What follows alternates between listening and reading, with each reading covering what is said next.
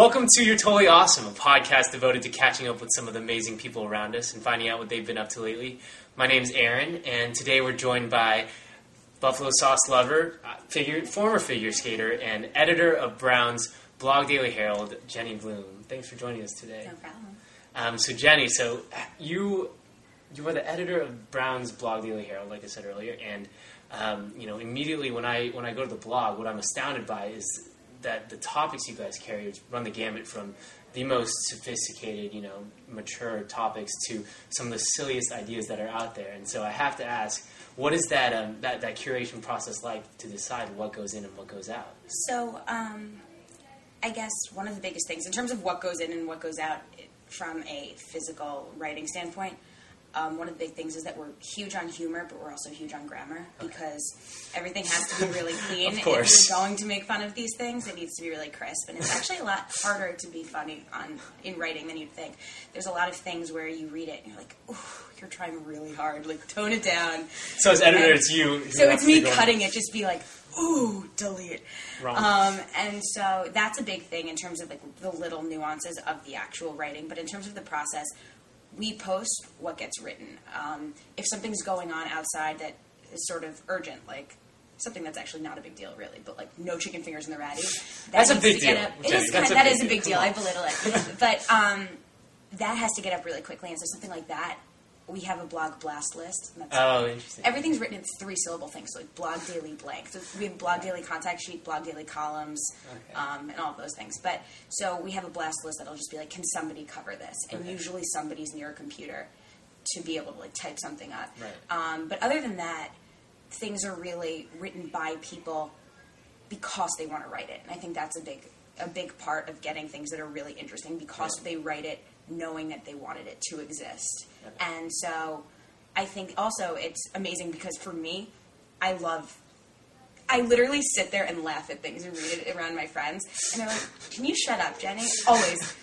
So have you ever seen Jenny in like the computer lab in the sideline? If you've seen me laughing in the blue room, I am reading blogs. Also make fun of her, please.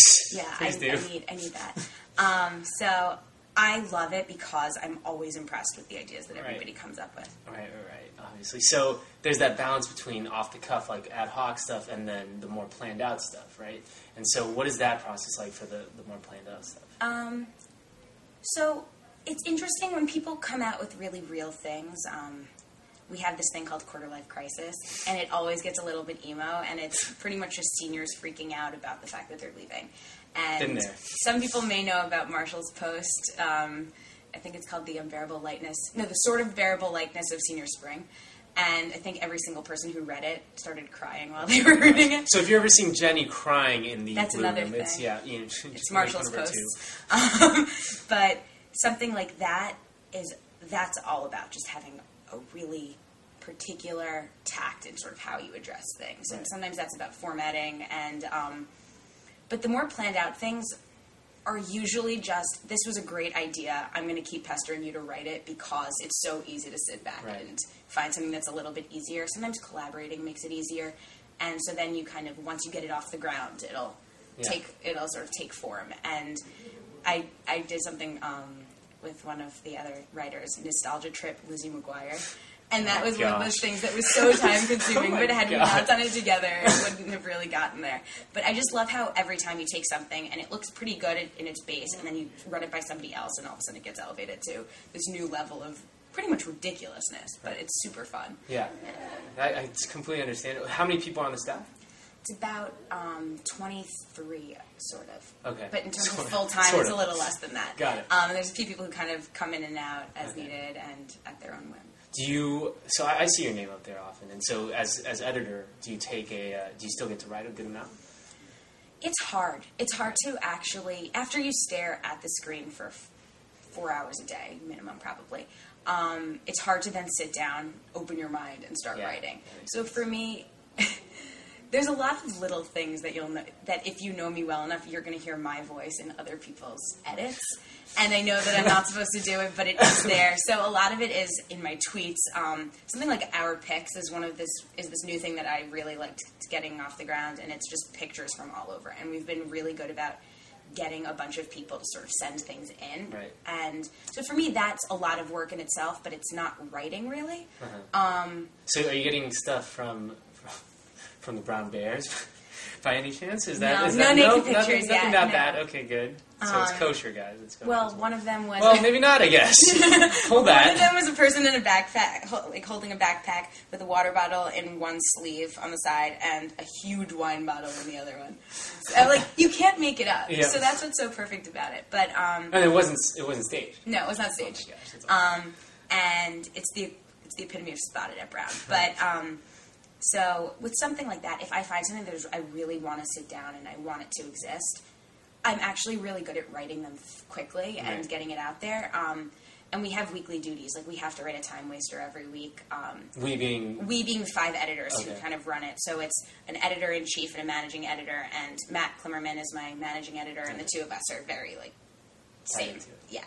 And then there's 3 other editors who help put everything up and make sure that the actual product is in line. Right. And the 5 of us alternate duties. So we have Facebook and Twitter duty, the teaser on browndailyherald.com, that little thing, Time Waster, Free Food Digest, and the News Coup that links to the Brown Daily Herald. So that's all us. So there's some opportunity to do things, but I find that it's hard to actually come up with the idea. I'm taking creative nonfiction, so that gives me an opportunity to write. Exactly. That's interesting. So, and you've kind of been here throughout. So the blog started, a couple years ago? 2009, fall 2009, and I joined it in the fall of 2010. So you've really seen it grow from, I don't even remember it in 2009 to what it is now, which is a lot of Brown students read the site. What has that process been like? It's really cool. I went abroad last spring, and I think that a lot of things sort of changed then, because when it first started, it was run by Herald editors and senior staff writers. And now it has its own staff. The editorial actual role has changed. They used to have day editors where you'd make sure that X number of posts got up every day. So you'd see someone's name 5 times to fill in the gap. And now, in the last year, the biggest thing has been, first of all, creating a staff, but actually becoming a name. And I think that that's been really exciting. Because apart from the Herald. Apart from the Herald, in its own sort of reference and its own identity. And also within the Herald, because technically we are part of them and their sphere. But tweeting is one of the best things for that, because I love when somebody follows you on Twitter.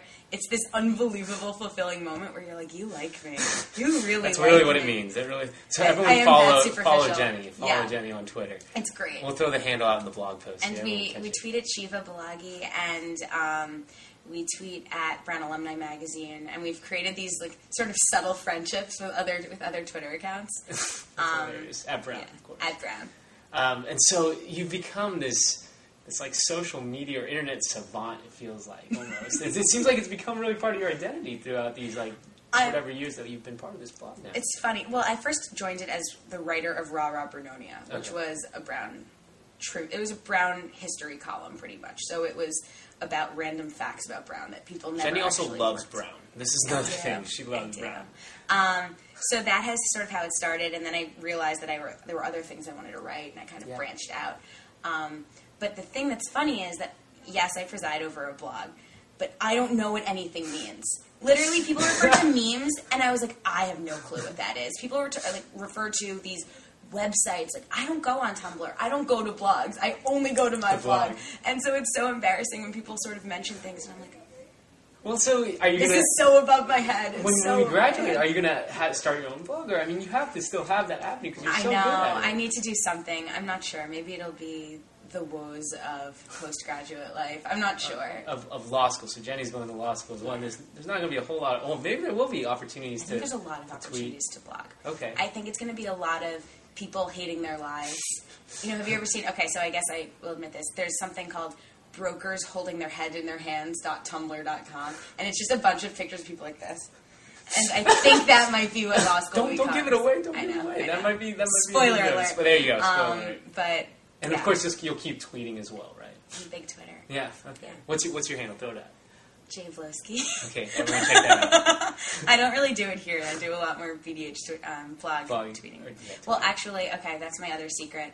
God, everyone. I'm the tweeter for Releasing UCS. secrets. So if anybody was wondering why UCS Twitter sounds like Blog Daily Herald Twitter, it's both me. And I sometimes abuse my powers and retweet from the other one. Good. And Rolanda, who's our UCS president and our friend, don't get mad at Jenny, please. Don't I'm get called mad the at Jenny. social media czar of UCS. That's my official title. Just like there's a car czar, there's a... So you could be Obama's Social media czar. right? I think he's way above me in his Well, abilities. let's be honest here. You might need some work there, and you I could think definitely fill in. Yeah, I think so. So blog. You're not like into the whole blog scene necessarily, but Yeah. you're really into blogging at the very least. And do you think so? You think that's going to carry on in the next phase of life? The biggest thing for me is that when my friends read my blog articles, they think it's so weird how much your voice comes through. They literally say to me, I hear you saying this to me. And so for me, I love that. I don't want to write essays for the rest of my life and use the words, heretofore and however We and still speak thus. like that in America, just by the way. We use it in common dialect. We also use hashtags, Yes, so the two don't really go together. Well, we've transitioned. But Yes. we have devolved. But so for me, I really like having that outlet to be able to sort of speak and speak to a person Right. while I'm sort of in my remote location. Exactly, and you really have your voice through that mechanism. So that is a possibility. That you'll carry that on down the road. We should set up a blog for you. I had a blog when I was abroad. It was called actuallyabroad.blogspot.com. And then I had one day at 1 a.m., I think, back in school, and I was like, I sort of revived the blog. It's the only post 1 I've written. a.m. Okay. I was like, I'm going to start writing, and then I haven't written since.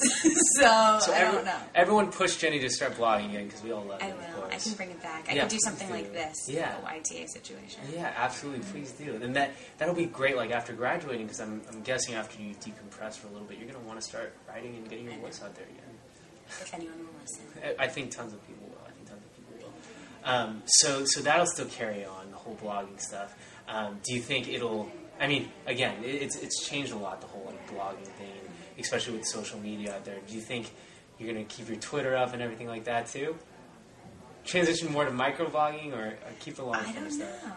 I need the long form stuff. Yeah, I agree. The problem with tweeting is that I find that I'll say the comment to my friends, and then I'm like, well, why am I going to repeat it on screen? Unless you're alone, and then it's brilliant. But if you're, like, if no you're one's talking to listening, but people, wait. it's like, this is not a substitute for true human interaction. Right. So. Well, what do your parents think about your? They don't really get it because they're like, you should blog about that. And I'm always like, that's a very, very specific part of a random part of my life, Dad. That does not belong on the blog. But they love calling it the blog. The blog. And so they followed it too. Sort of. Not really. I I have it saved as a bookmark on their computer at home so they can click on it, but I think that they forget about it. I'm sure they don't. You know how parents are. That's How true. parents are. They're extremely supportive. True. I have it hooked up two different ways. So they can go to blogdailyherald.com or they can go to my specific post within Blog Daily Herald so they can decide. They probably just look at your posts, to be completely honest. So that's another impetus to start blogging again. Yeah, for my parents to love Yeah, me. exactly. Okay. I'm sure they do. They do. My parents love me. It's fine. And I was going to say with the with the blog and with the editing it and with writing it, which side have you kind of liked more? Because it sounds like you like editing a lot too. I really like editing because I'm a grammar Nazi.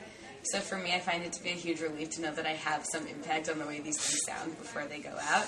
Yeah. Also, I think it's just easier when somebody else has done the writing to then come in and Add something to it. it's easier to see it once it's written, Right. than to start from scratch. Unless, sometimes, as I said, when I have a very acute idea of what I want to write, I love writing.